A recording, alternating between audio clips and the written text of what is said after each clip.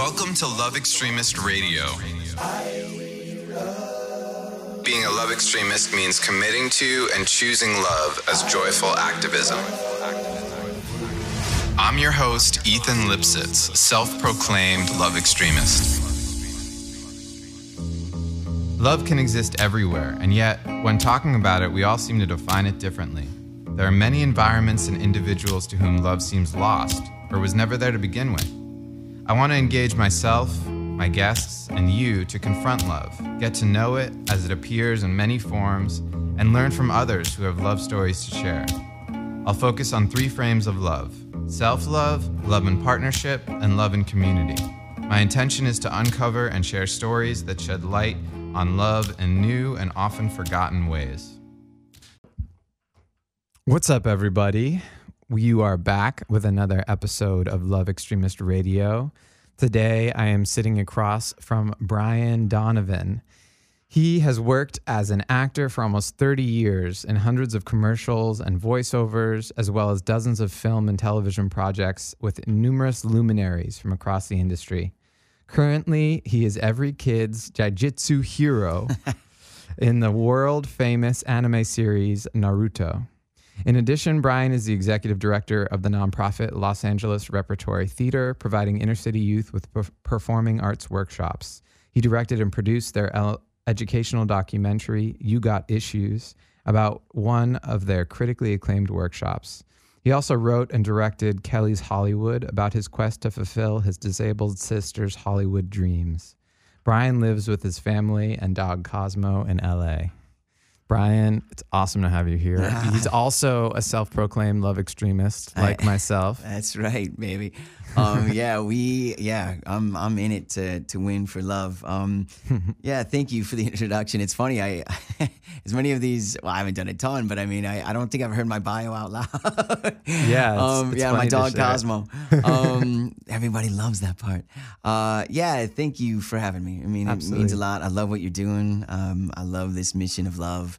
And I'd like to think I've spent my life on earth here doing as much as I can for love. You know, I really, I think, especially we talked right before the show started, how pivotal it is in this time that we live in. That I really believe we're choosing to go one way or the other. And I think those that love have to step up. You know, I think they have to step up. And to your point, there's an activism to it. You know, you can't be a passive observer anymore. And I think for a long time we could. But right now it's we got to strap our boots and get in there a little bit. So when you say one way or the other, what is the other way? If we're not acting out of love and out of joy and really working as activists, what is the alternative? Well, as the Pretenders, that lovely famous song, there's a thin line between love and hate. At its simplest, hate. But more, I think, more relatable, I suppose, is fear. Fear breeds hate, and I think there's a lot of fear in our times, politically and otherwise. But I think more and more people are playing on fears, and more and more people, I think, are pitting each other against groups, and so that's scary and almost fearful to me, that's what's happening. What's really interesting, and I don't want to spend a lot of time here because I'd rather promote love, but I think what's interesting is how quickly those fires burn, fear and hate and all that stuff. And we've seen examples through time and history, of course, but it happens quick. And when you see it, it's very unnerving. It's sad. So I think, again, I don't want to dip into too much of the specifics because everyone has their opinion, but I'd like to think this audience, there's an alignment here, it's at a time where we gotta do more. We gotta do more. And I think we can't just hang out and wait for other people to do it. Yeah. And so, promote love, be love, that kind of thing.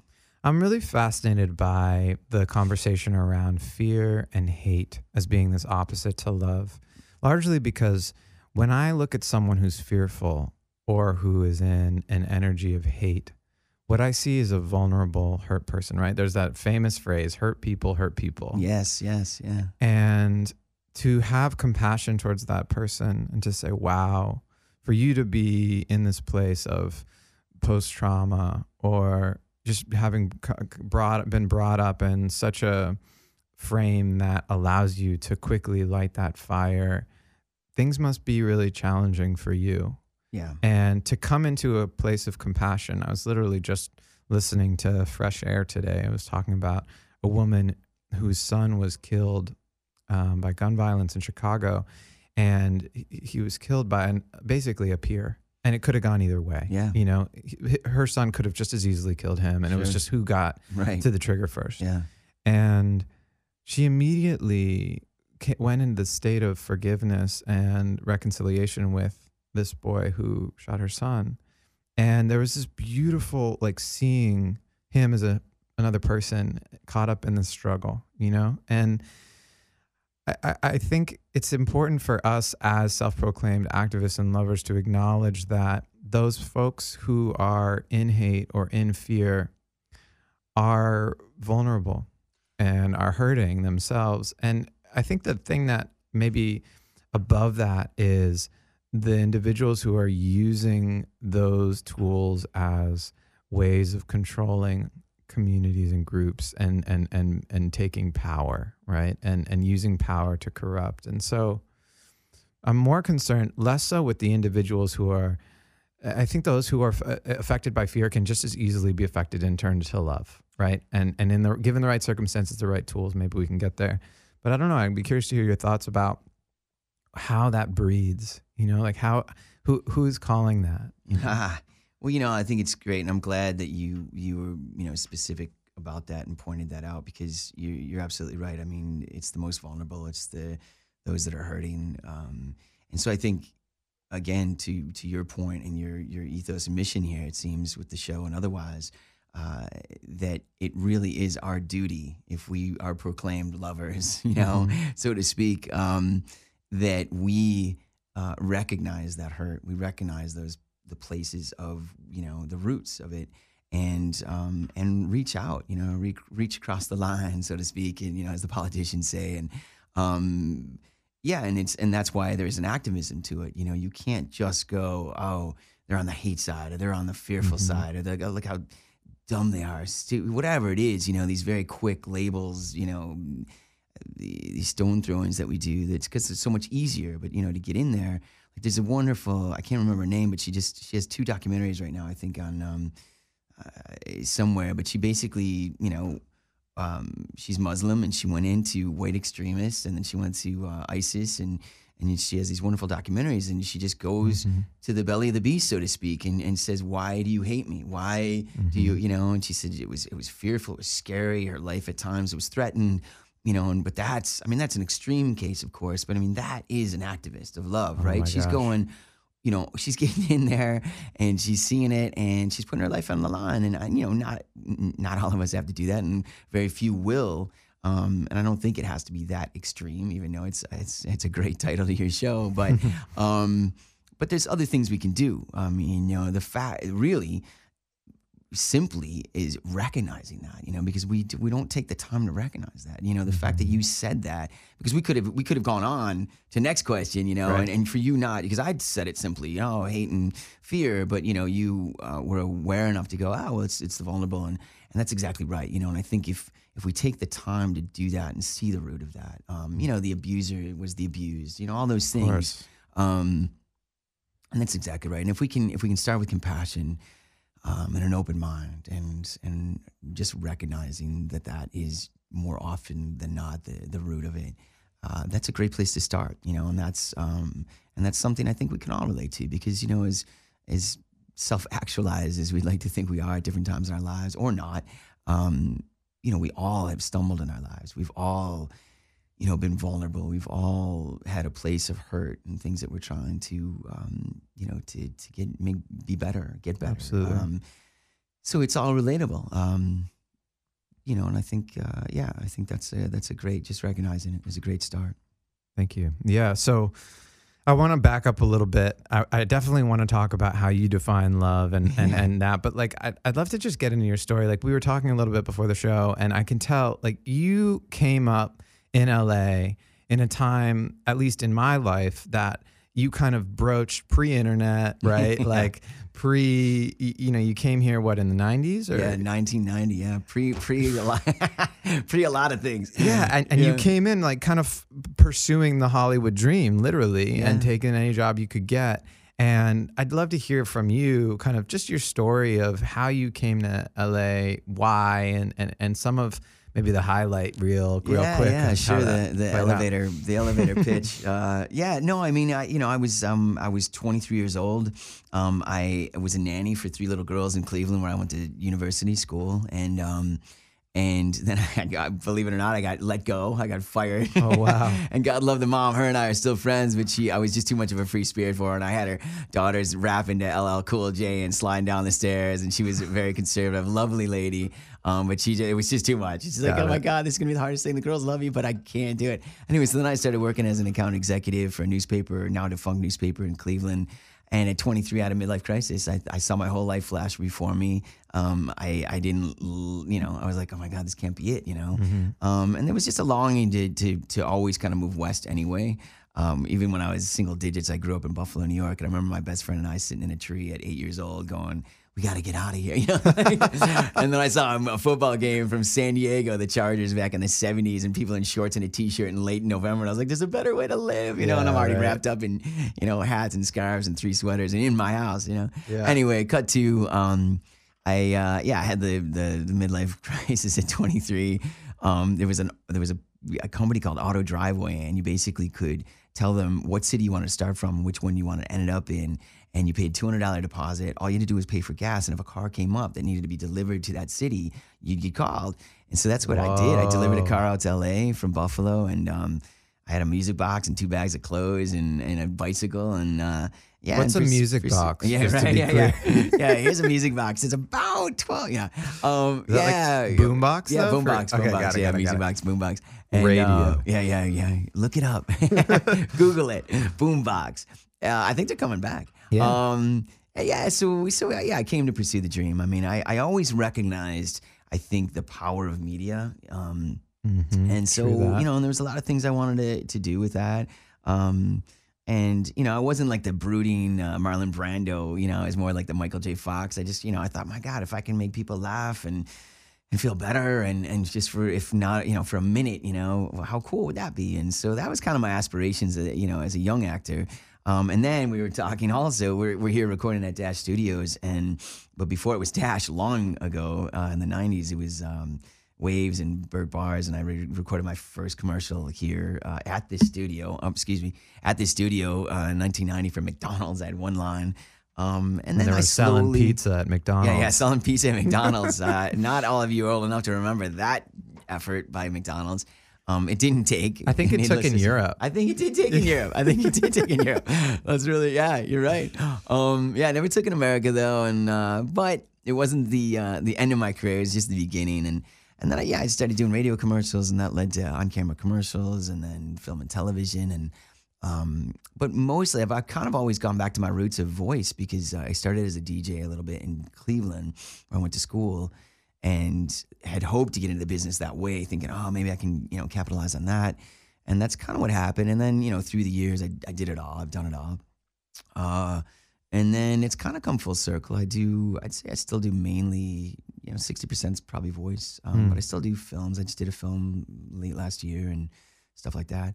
But it's been, look, I've been really lucky. One of the smartest things I ever did was when I started making some money as an actor, I was still waiting tables. And so for the first 3 years, I just put the acting money away. Like I was savvy enough to go, and met a couple actors that had already had this crazy roller coaster ride, especially financially. And they're like, dude, it does, even it doesn't last, like if you make some money, put some away. And so I did, and that saved me. Like I was able to kind of get a nice little rainy day, nest egg going. And so I waited tables for, a couple of years after that, but I've been lucky, I've had a good run. I've been here 29 years almost now. And I've done a little bit of everything, but I really enjoy it. And the other thing on my resume, the bio that you read, was I have a nonprofit for inner city high school kids, which I also love, and it's created my give back, but it's also created this incredible balance to my life, and I work with high school kids and it's great. And I think really, honestly, I mean, maybe if I was a more successful actor and I could dictate my projects and, I could just, choose what I wanted to make in the world, then maybe that would be more fulfilling. But, when you're a work for hire, typically as an actor, I mean, really, you're a work for hire. And so you're doing a lot of stuff that doesn't necessarily feed the soul and the heart. Right. And so that nonprofit has always given me that, and working with the kids. And so it's been a great balance. And then I have little side stuff. I did the documentary that you referenced and one before that, and did a little children's show called Mighty Me. And that was all about self-esteem and self-empowerment.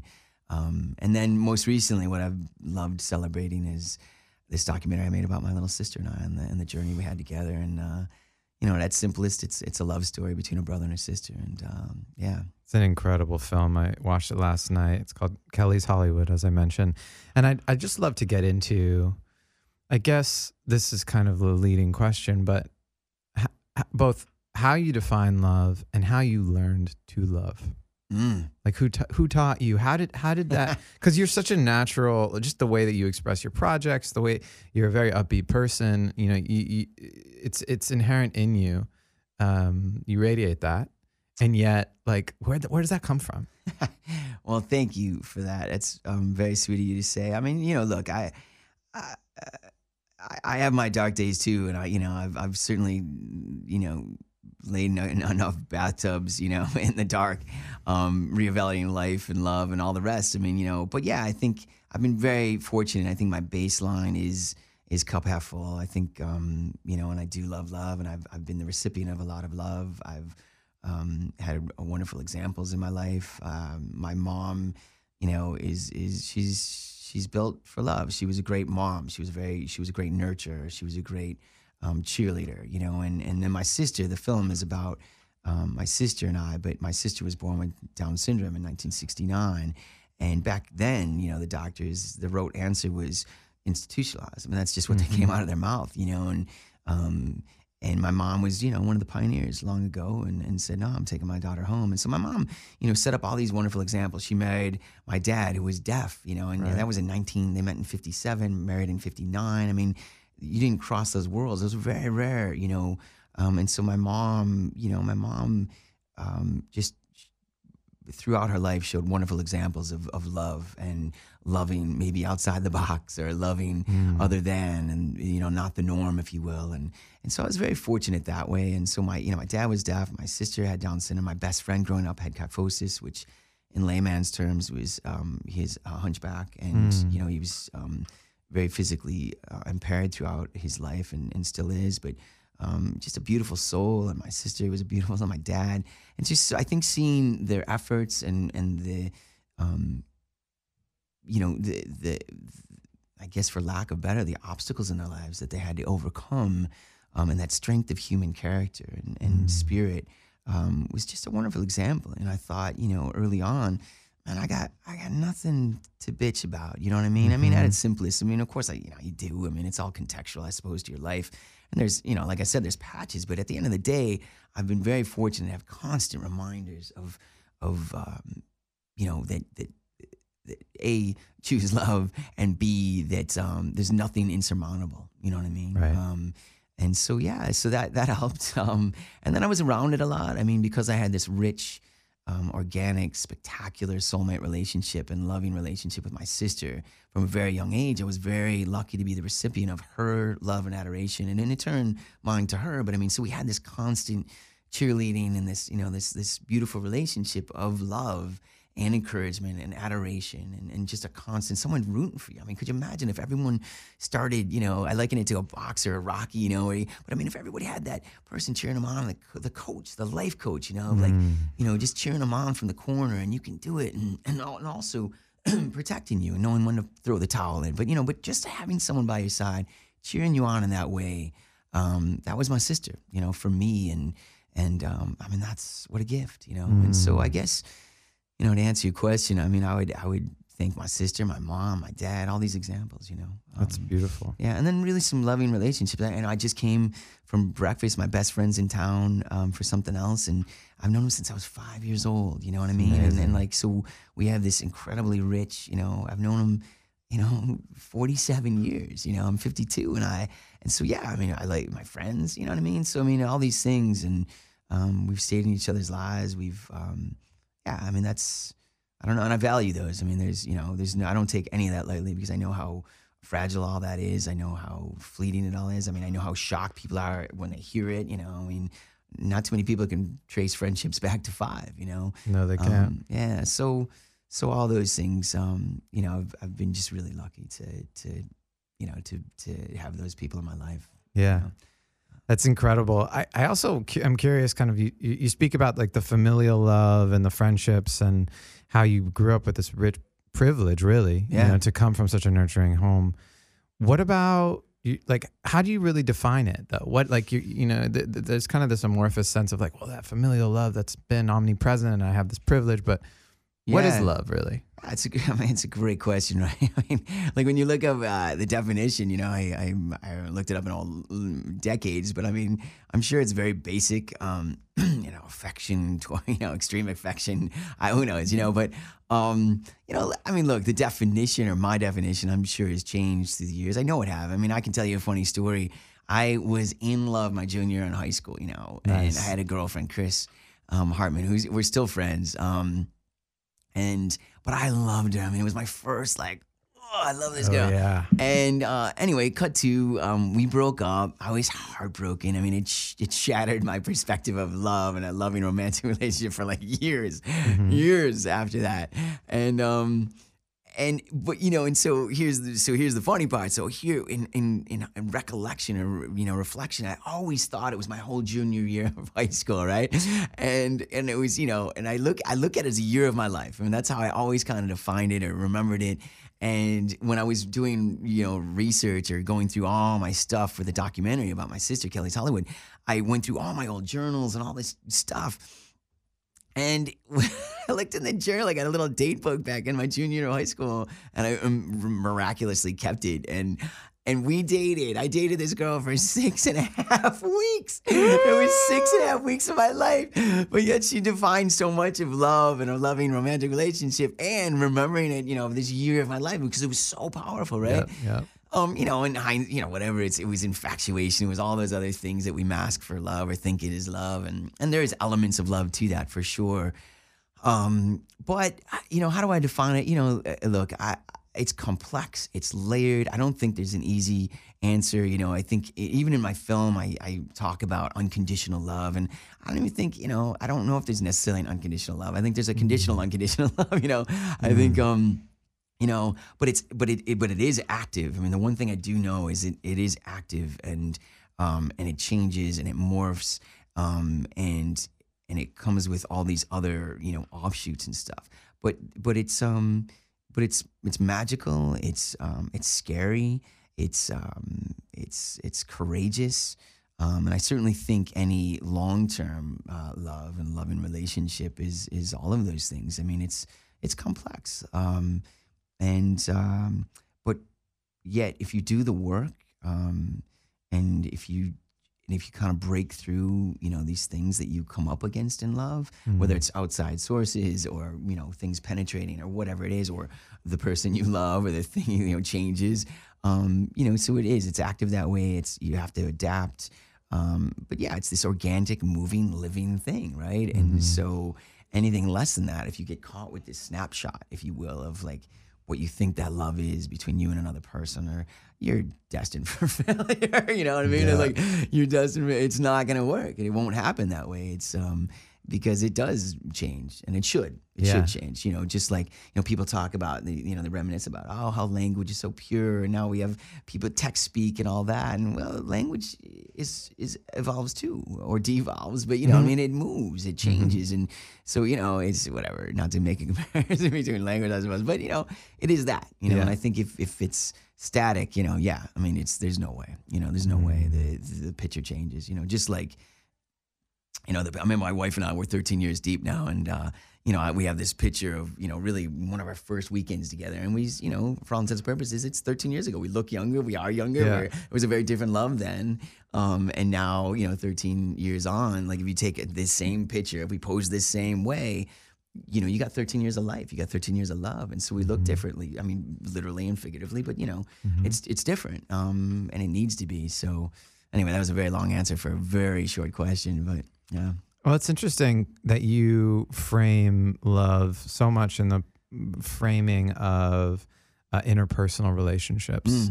And in this show, I like to kind of look at love in 3 frames. Yeah. And I see love in partnership or interpersonal as being a core one. I also see self-love as being a very important part of love and being a love activist. And then also love of the collective. And the collective love is kind of like doing work like your nonprofit or doing things that are giving back to make the world greater. Yeah. Right.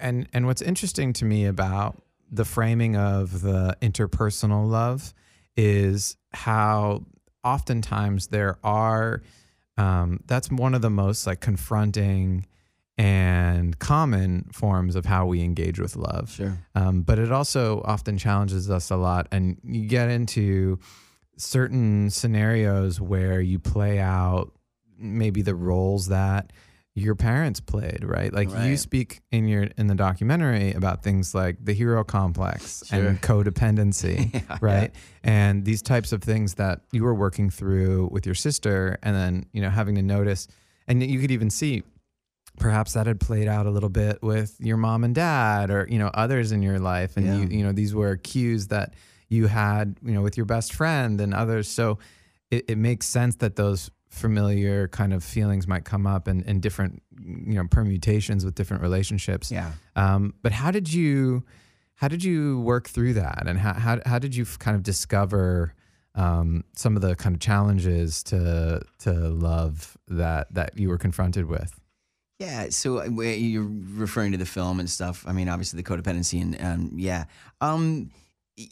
I think, like I said, I mean, it's organic, it grows, it changes. And so I think you're always, well, if you're a introspective person and you care about development and your own, self-growth, and your self-love, really, and respecting yourself in those relationships, because without it, if you don't have self-love in some capacity, then you're in trouble too, right? So, but I think, I still work through those things. And I think that's, back to the interpersonal love and there's relational, love. It does, you have to have those constant conversations. You have to have that introspection, and you have to have that honesty with yourself and also your partner and otherwise. But in the film, my sister and I, because we're so close, there is a very kind of codependent relationship. And some, depending on your lens, would say unhealthy. Some would say healthy. Some would say it's not my business. But yeah, I mean, I think you could argue, all the spectrum of that. But it wasn't easy. I mean, I'll be honest. Especially because I brought a third party in. And it became this kind of love triangle. And it wasn't. My sister never really had problems necessarily with the girlfriends. But the girlfriends and my sister had problems kind of sharing my time and my affections and my attention and things like that. So that's where it got a little tricky. And I had to address a few of those things, quite a few, especially with girlfriends, because they didn't feel like there was boundaries, with my sister and a line. And so, I guess I dipped into a little therapy. I dipped into, finally being mature enough to have those conversations with girlfriends and recognizing that, there's a through line here. And then I think, like most things, you come to big decisions in your life or changes out of necessity, frankly. I mean, if you look at almost all the big things in your life, you can whittle it down to necessity more often than not, because until it's necessary, you don't necessarily change. Right. And I think when it came, finally time, when I met my wife, I recognized that, wow, this is a very special woman, and this is someone that I could see, spending the rest of my life making the effort, making those, doing the work, making those changes. And so I think that was really ultimately the trigger. And because I had been hearing very similar themes throughout my life, you go, okay, well, this is the thing I got to kind of address for myself and relationships and otherwise.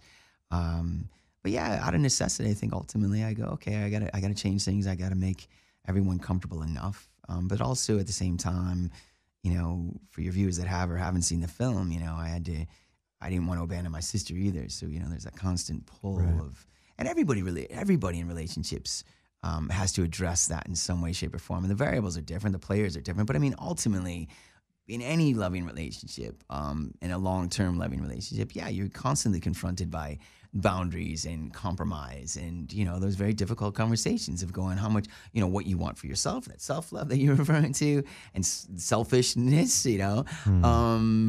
versus how much you're going to give the relationship. And hopefully, often you hope those align, and when they don't, that's when it kind of stumbles a little bit. Like there was a very funny thing. A guy went around the country, he couldn't find a loving relationship, and he was in his late 30s and was getting nervous. And he's like, so he decides to go around the country and interview people that have been married over 50 years. Like, what's the secret sauce, right? Right. And so he interviews this one couple. They were married, I think the longest in his book, 63 years or whatever, and they're both sitting on the couch, and he asks everyone the same question. Well, what's the trick? What's the sauce? Yeah. And this couple looks at each other now. They're deep into their 80s. And they look at each other. There's long pause, and finally they kind of both smirk, and she goes, "We were fortunate enough not to hate each other at the same time." Right?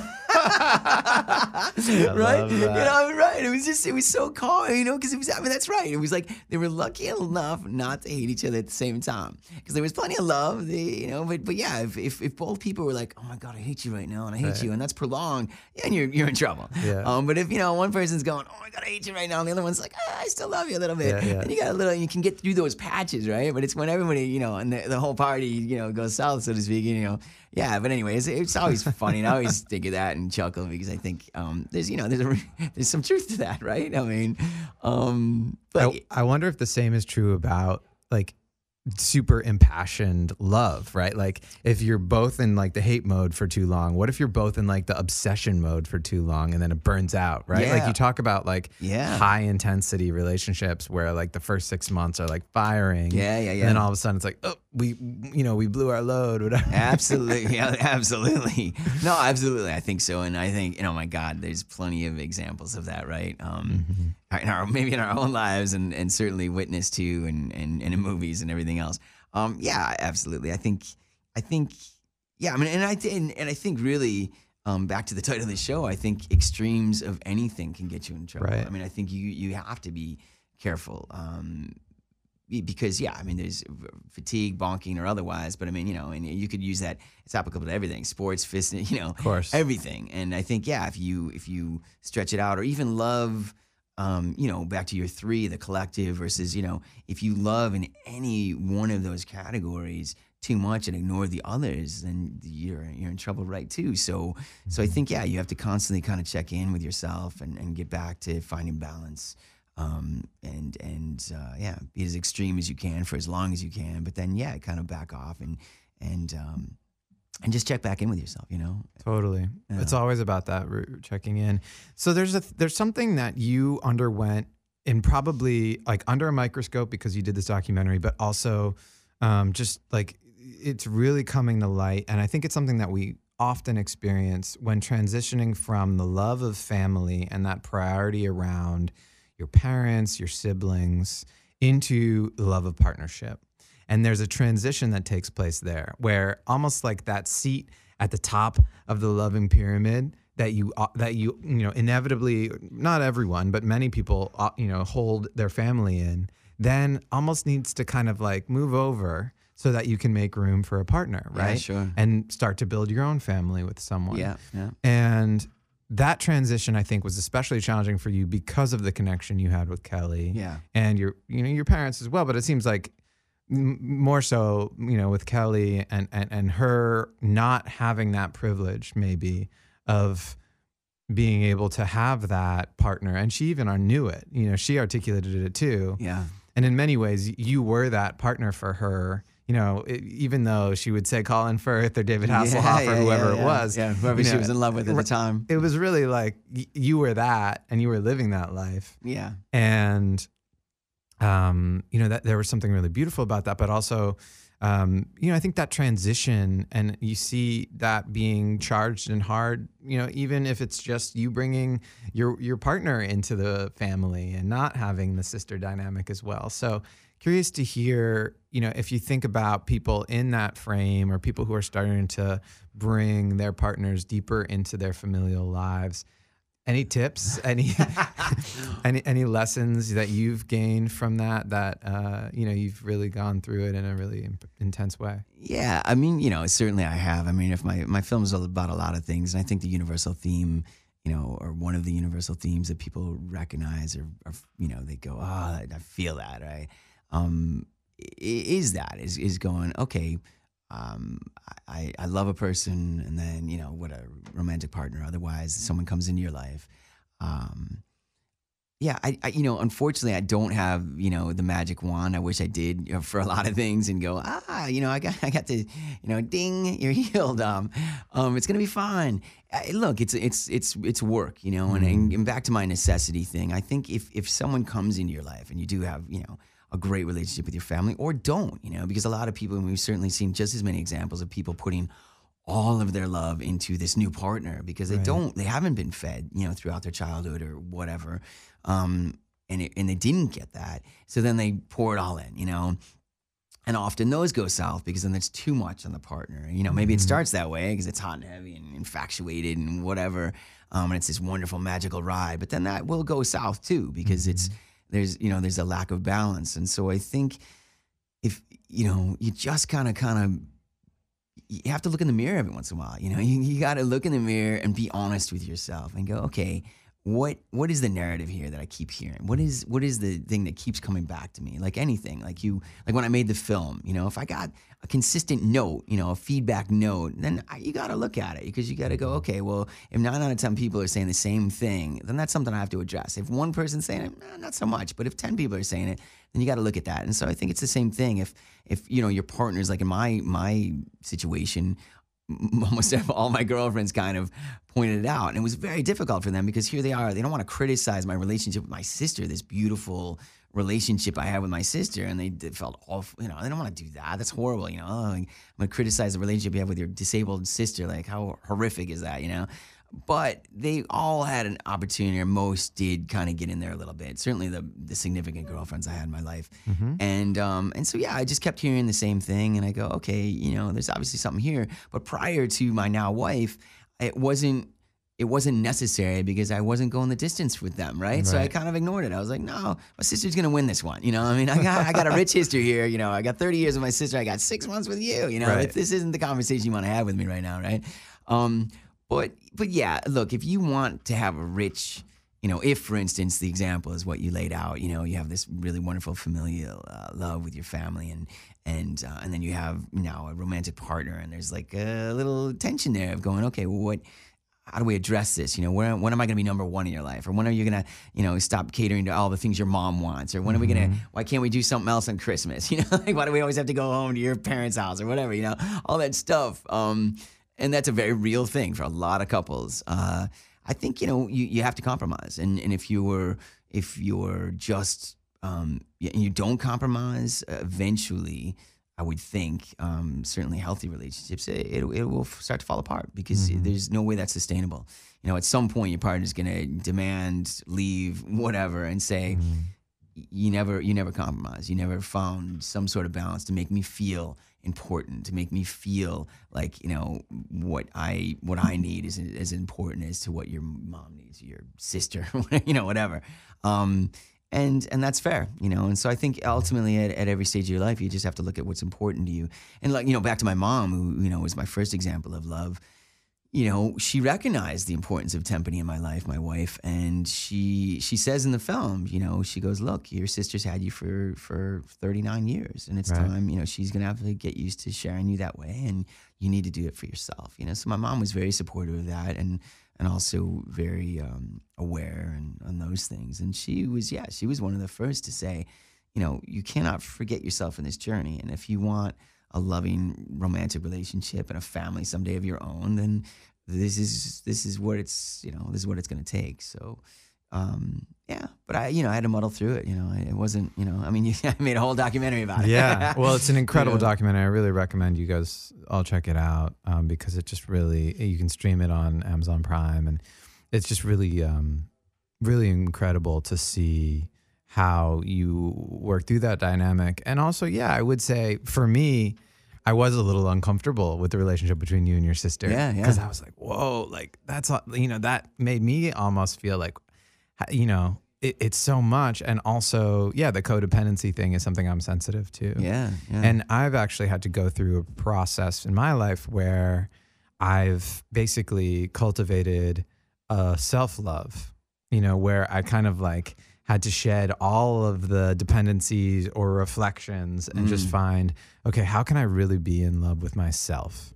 And use that as a path to heal and to joy so that I can then step into a partnership. Yeah. And now I'm exploring a partnership, and I think the dynamics of that are really exciting and interesting now that we've both kind of done that work around self-love. Yeah, absolutely. I mean, I think you can fake it for a long time, but at the end of the day, and I think is what your journey, and I think what you're alluding to is, I mean, at some point you gotta sit with yourself. You gotta sit with yourself, and you gotta ultimately ask yourself what you want, and shedding unhealthy relationships or finding it in another place, hopefully a healthy way, because God knows there's plenty of ways of loving yourself in unhealthy ways, or pretending to love yourself in unhealthy ways. But it is confronting. I mean, the film is confronting that way, I think, for the reasons you illustrated and otherwise. But it's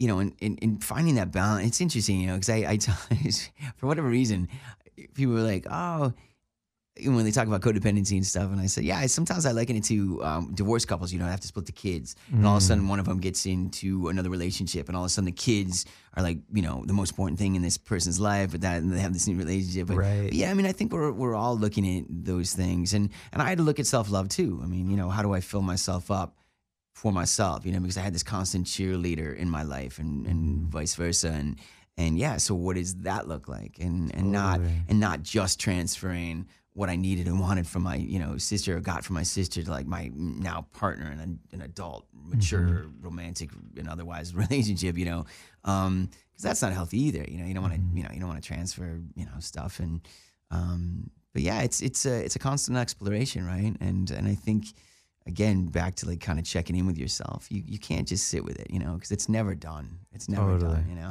and, It is a practice. It's also interesting because I just had my best friend in here interviewing me. Oh, nice. Best friend from high school. Oh, cool. And we were talking about kind of the nature of our friendship. And he was like, why are we friends? And, there's certain things because we're kind of different people in certain regard. And I had this hypothesis that like our friendship, or he was like, why do we not have the deep conversations, And I'm like, well, we met when we were 14. And, that kind of sets the tone for how our friendship, we still have that 14-year-old humor, and it's wonderful and it's playful, and it allows us to go back to that time in our lives. And I wonder if, starting a relationship with your partner, your now wife, you were in your 30s, right? Yeah. And, whereas you had built your relationship with Kelly since she was born. Right. And so I wonder if there was that kind of juxtaposition of you and your kind of child love self, and that being a refuge and a place to go with Kelly, where, having to be the adult and show up as the 30-year-old and the man in the relationship. No question. I mean, absolutely. And I think, my sister allowed that. Like, I mean, look, I just talked about this. I mean, there's so much as an adult, right? There's so much, hitting you from all sides, just who you're going to be, making a living, and now I'm a father, and I paying the mortgage, making sure the kids are going to be okay for, at least while I'm responsible. And, I mean, there's so many things hitting you. And I wasn't necessarily that when my sister was still alive, but absolutely. I mean, she allowed me to go back to the simplest and the purest of times. No question. And that was a big part of our lives. Now, mind you, when you see the documentary, it's not all that. I mean, but I think the essence and the genesis is very, very much a part of our lives throughout. Now, it did get more complex. You know, it did. It wasn't always that, but we did. You know, we did get back into that childlike, love. You know, no question. And I loved that, and I miss it. I still miss it. I mean, I'm not so evolved that if my sister was still here and on this earth, I relished in that, in those many vacations, you know, of sharing that splendor with her, of just two kids just trying to have a good time in life and kind of going on these grand adventures or humoring each other with, you know, as you say, this almost, you know, sophomoric, you know, 14-year-old, you know, whatever. And yeah, of course. But, you know, to also do, interesting enough, you know, is like, how do relationships evolve? You know, are you always going to be those 14-year-old boys, or do you have to have those conversations where one of you does? Why can't we dig a little deeper? Why can't we have the conversation? You know, and I think that's, you know, and again, these outside influences do that, you know, and that's kind of what happened with my sister and I. We were forced to, or I certainly was to, and my sister was too. I mean, you know, she was confronted with all these things, and so it you know, we had to kind of, you know, figure it out. Mature the relationship. Yeah, mature the relationship. Absolutely. Do you feel like your work with high school students now is an opportunity to kind of get back to some of that youthful energy, or is it a little bit different? Yeah. No. I mean, you know, look, you psychoanalyzing me. Yeah, absolutely. Absolutely. Yeah, man, I wish we were on couches there. I was. No. I mean, absolutely. I mean, I have been around kids my whole life. You know, I was a nanny. I was a babysitter. I mean, I started babysitting kids when I was 11. I have a nonprofit for inner city high school kids. I did a children's show about, you know, preschool age 3 to 6. No question. I mean, I love kids. I love them. And I think my sister, you know, in some ways represented that. I mean, you know, my mom still refers to it. Like my sister, one of the things that really chafed my sister was people always calling her a girl throughout her life, even in her 30s. And they're like, she's not a girl. And she would be like, I'm a woman. That was a contra mantra. And she's damn right. She was a woman, you know, but because she was intellectually, you know, stuck at, academically 7, certainly socially and self-confidence, you know, she was a savant, but, you know, but there was an element of childlikeness, you know, and so, yeah, And I do love that. I mean, look, I'm kind of creepy. Like I love playing with kids at parties. You know what I mean? Like I don't necessarily want to have an adult conversation all the time. In fact, hardly ever. Like, right. You know what I mean? Oh man, I'm so sorry. Yeah. Sorry, you're really killing me here, man. But yeah, I mean, you know, I mean, Look, I do love. Not, you know, there's an interesting phrase, right? Not childish, but childlike. And you know, I'm still, I mean, I was a camp counselor, you know, up until, I mean, you know, of course, I love all that. And I'm proud of it, frankly, because, you know, as I said, I mean, it's a grueling endeavor. I mean, at times, not always, but yeah, I mean, it can be grueling. And I think, you know, kids and my sister, when she was alive, provided some respite from that, you know, and I think I pretty much spell it out in the documentary, but or at least in my own mind I do. But yeah, I mean, that was certainly one of my sister's gifts to me. Yeah, and I think for me too. I mean, you know, she even says it. It's like, you know, when she went back to Buffalo, where we're from, she had to go back to the grind, and she worked too, and on the assembly line with the you know, adult disabled, and you know, we were that for each other, and it was like just it was like little mini vacations. Totally. Yeah. But now, am I avoiding things? and otherwise, yeah, I mean, maybe, who knows, you know, you can only do so much work on yourself. And at some point, you got to just kind of be peaceful and go, okay, well, here I am, flaws and all, you know. Of course. That's important.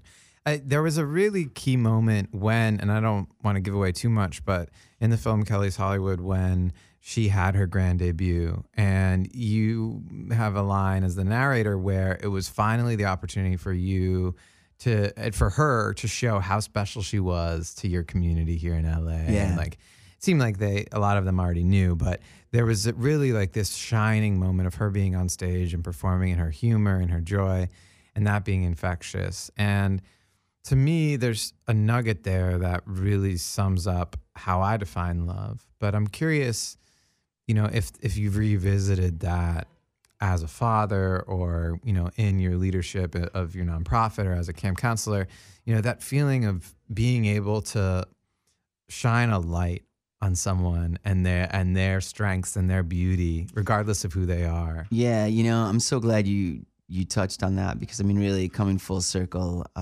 and quite frankly, back to your definition of love, I liken it to, and I feel like I've tried to be this throughout my life, is cheering someone on. To me, that's love. Real love is lifting people, up. Higher than they could go alone. My sister did it for me. Again, a lot of people have done it for me, and I have just tried to give back, throughout my life. And I think, and back to your collective and your activism, I think if we all, when I look at my film and people celebrate my film, they celebrate it because I think they recognize that, consciously or unconsciously, they recognize that if we did that for everyone, if we lifted each other up that way, not necessarily unconditional love, not necessarily, not unhealthy stuff, but if we cheered each other on, no matter who we were, my sister, yeah, sure, she had a disability, but regardless, if we just cheered each other on and gave everyone an opportunity to be heard, to be listened to. Like your show, frankly, you're giving me opportunity to be heard, to, I don't know if anyone's, I don't know who you are out there listening, but yeah, but that's so important, because it validates one's existence, right? And and celebrates one's existence. And when you can have that, and you can give someone that opportunity or that space, safe and otherwise, to express themselves, that's a wonderful gift. And it's also, I think, that collective love that you're talking about. And then people shine. They really do become their best selves.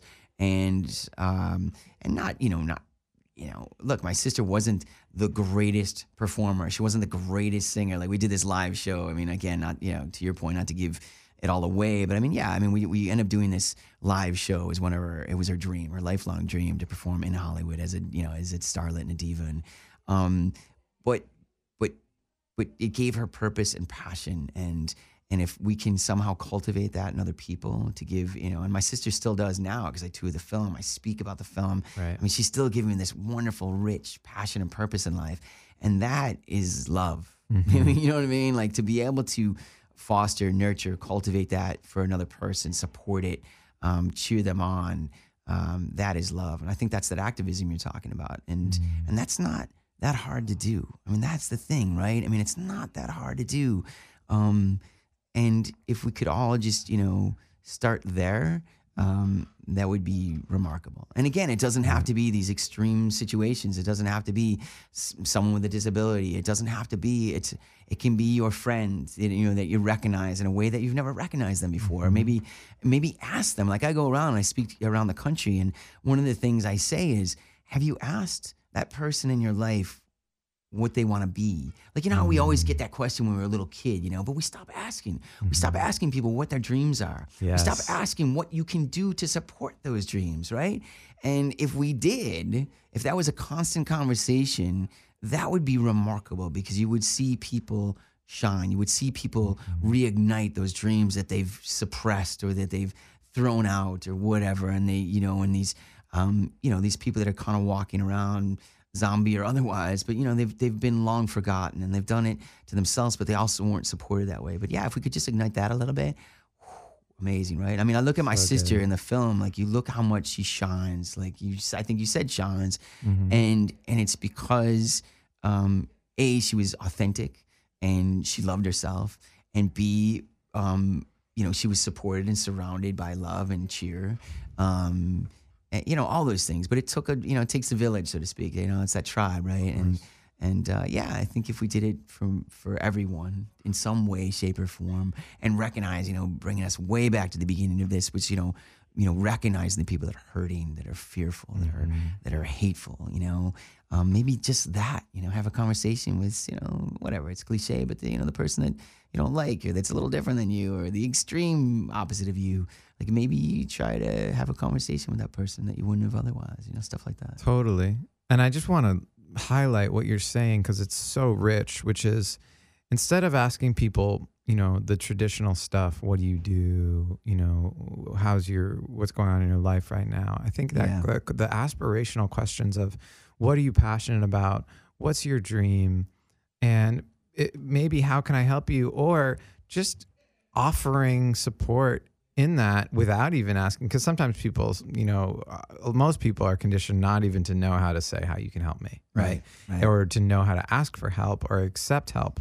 So I find some of the most loving things that I've been able to do for individuals in my life is acknowledge someone's dream and hear them and learn about that, and then go out of my way to do something in the service of that dream.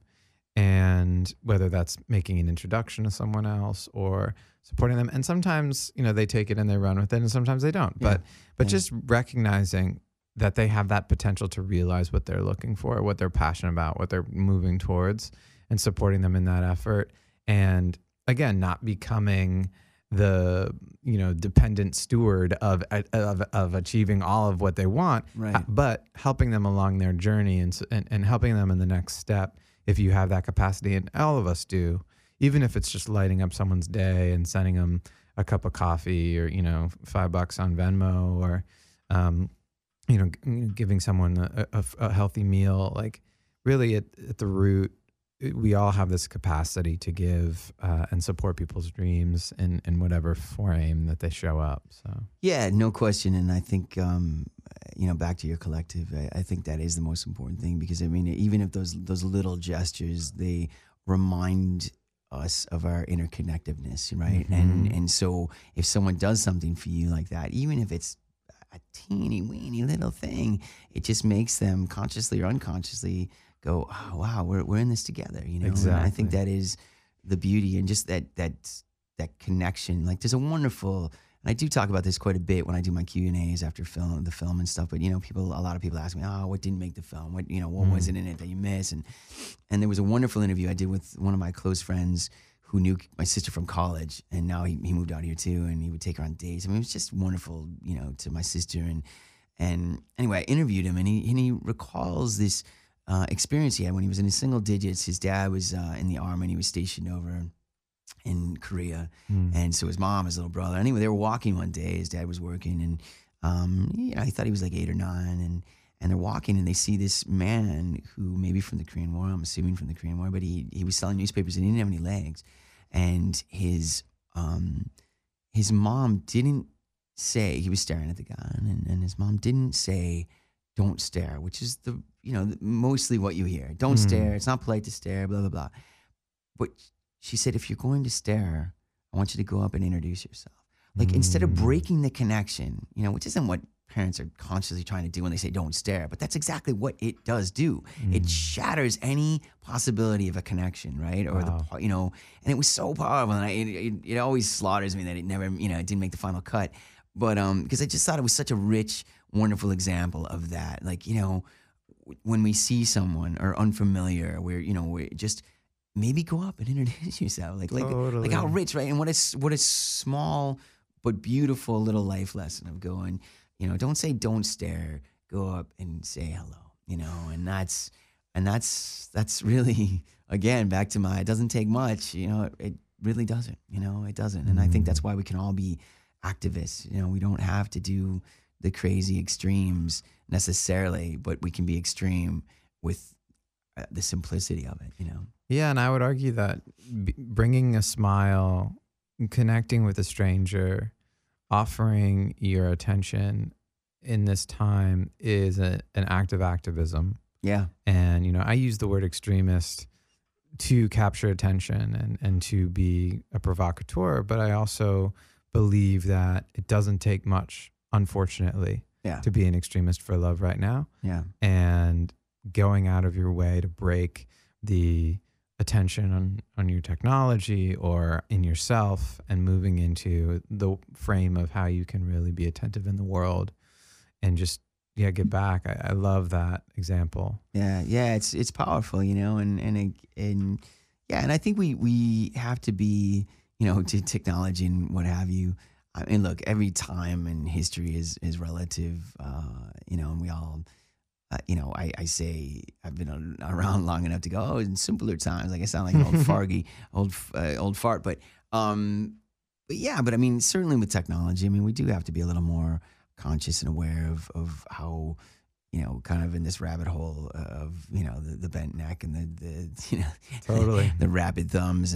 But yeah, I think we do have to, you know, try to step away, which is why I do feel very fortunate to have my nonprofit to kind of give kids this space to express themselves and also to check in and try to figure out what they are dreaming and who they are. You know, we do this one exercise. It's so simple, which you probably love because of your, you know, your show and the ethos of your show. But, you know, there's an exercise we have. It's just called I Love, I Hate, I Dream. And we give these kids the opportunity to get up on stage and just say what they love, what they hate, and what they dream, you know? Wow. And it's that simple, but you're giving these, you know, and we participate too. We always participate as you know, staff and volunteers, but, you know, but yeah, it just gives everyone a space to articulate and say it out loud and kind of own it, but also to share it.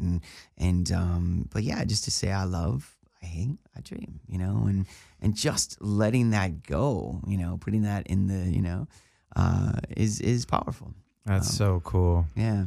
Well, we're coming to wrap up time, and I hate to end this conversation because it's been so amazing. And, you know, I love talking to you. Yeah, we're right back at you, man. So fun, so easy. Yeah. Let's see. I hate my unconsciousness when I just go about the world, you know, in my addiction to technology, and I'm not actually paying attention to the world around me. And I dream for a world where we all connect from the heart with consciousness and with attention. Yeah. And, beautiful. Makes you feel better, right? Just right? saying it out loud. It feels so good. That was great. Yeah. Do that in the mirror every morning, everyone. Yeah. So where can people find you? What's the best way for us to stay abreast of what you're up to? Yeah, well, I am an old fart, so my social media isn't quite what I'd like it to be, I suppose, in this world. Or maybe it is. It's exactly what I'd like it to be. But yeah. But what I'm most proud of, I suppose, and what you can follow very easily is Kelly's Hollywood has a Facebook page. You just go to Kelly's Hollywood. And there's, you know, wonderful things. I post a lot about the movie and the journey I've had and the tours and stuff, but I also post a lot of fun things that I have curated that I think, you know, show all these things that we're talking about, you know, show compassion and inclusion and equality and, you know, all these beautiful things. And so, you know, it's kind of nice. I mean, it's just a nice little, and I don't post very often, like, you know, a couple times a week at best, so it's not an onslaught. You can also find me on, you know, Instagram, Brian Donovan _1, the number 1. And of course, Facebook, you know, Brian Donovan. There's also Kelly's Hollywood Twitter page, which I'm not that savvy with. I've never quite embraced Twitter for whatever reason, but yeah, you can find it. And, you know, really, if you get a chance to see the film, I would, you know, I thank your audience in advance. I think I always like to say that it's really easy to recommend, especially if you love, you know, and it's got a nice, you know, rocky ending. I tried to have a nice coda there that, you know, left it with a upbeat, you know, arms raised, triumphant, you know, we can do this. But yeah, if you come to the film, it was on Showtime for a couple years, but now it's easy to find. It's on Amazon and Amazon Prime. So if you're a Prime member, it's free. There's a very cheap rental / blah blah blah. If you're not, and say hello. You know, I would love to hear from you if you come to the film or not. I just want to reach out after this interview and the show. Please do, and I'll cheer you on. Dope, thank you, Brian. Yeah, this has been such an honor to talk to you here. I'm really glad we were connected. And yeah, me too. Thank you, Jamie. Jamie's out there somewhere. Jamie. Thank you, Jamie. You rock. And definitely check out Kelly's Hollywood. It's an amazing film and definitely brings up a lot of important themes around love and family and just a depth of connection that's really special. So to take us out, what's your favorite love song? Yeah, this one's, you know, it's funny because you told me right before the show that you play it at the end, and I was like, oh my gosh, this isn't exactly the most uplifting love song. But, you know, it's only because it's such a part of my history with my sister. We started singing The Rose when we were very young. Bette Midler's The Rose from the movie The Rose. And it's a little melancholy. I'm not going to lie. You're not going to be tapping your foot or jumping up and down or rolling down your window screaming. But that's okay. But it's a lovely, lovely song. And, you know, we duetted it throughout our lives. It's in the film. It was in our final, you know, our show. It's just, it's nostalgic. It's all those things. And I think, you know, clearly it's it represents a lot of my relationship with my sister, and it was, we've sung it since it came out, I think. So anyway, but the Rose. Amazing. Enjoy. Bette Midler's The Rose. Well, thank you, Brian. This has been Love Extremist Radio. Thanks for tuning in. And I am Ethan Lipsitz at Ethan Lipsitz, the Love Extremist on Instagram. And please rate, share, comment, listen, and tune in to every week where we share a little bit of love. Have a wonderful one, and we'll see you next time. Yes. Go ahead, Maestro. Play that song. I always like that song. Hello, Mom.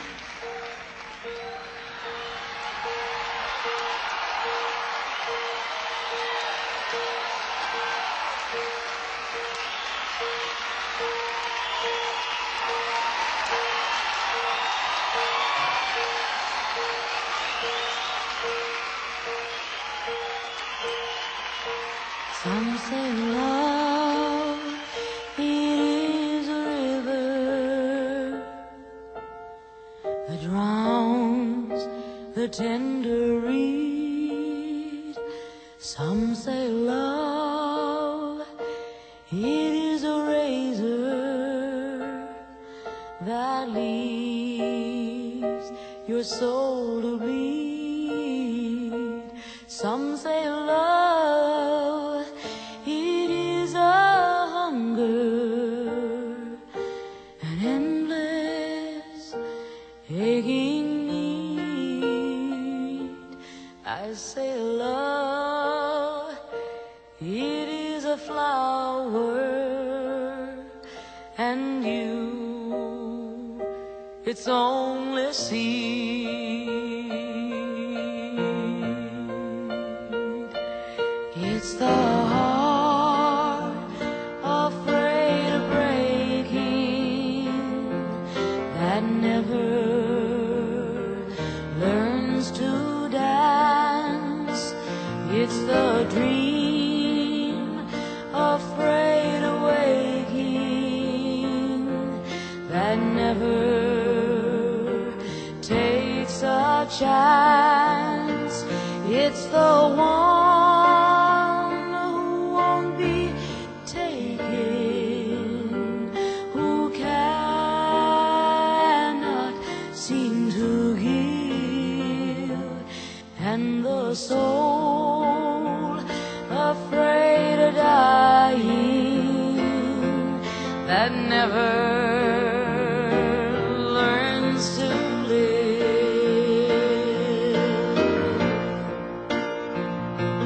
When the night has been too lonely and the road has been too long, and you think that love is only for the lucky and the strong, just remember, in the winter, far beneath the bitter snows, lies the seed that with the sun's love in the spring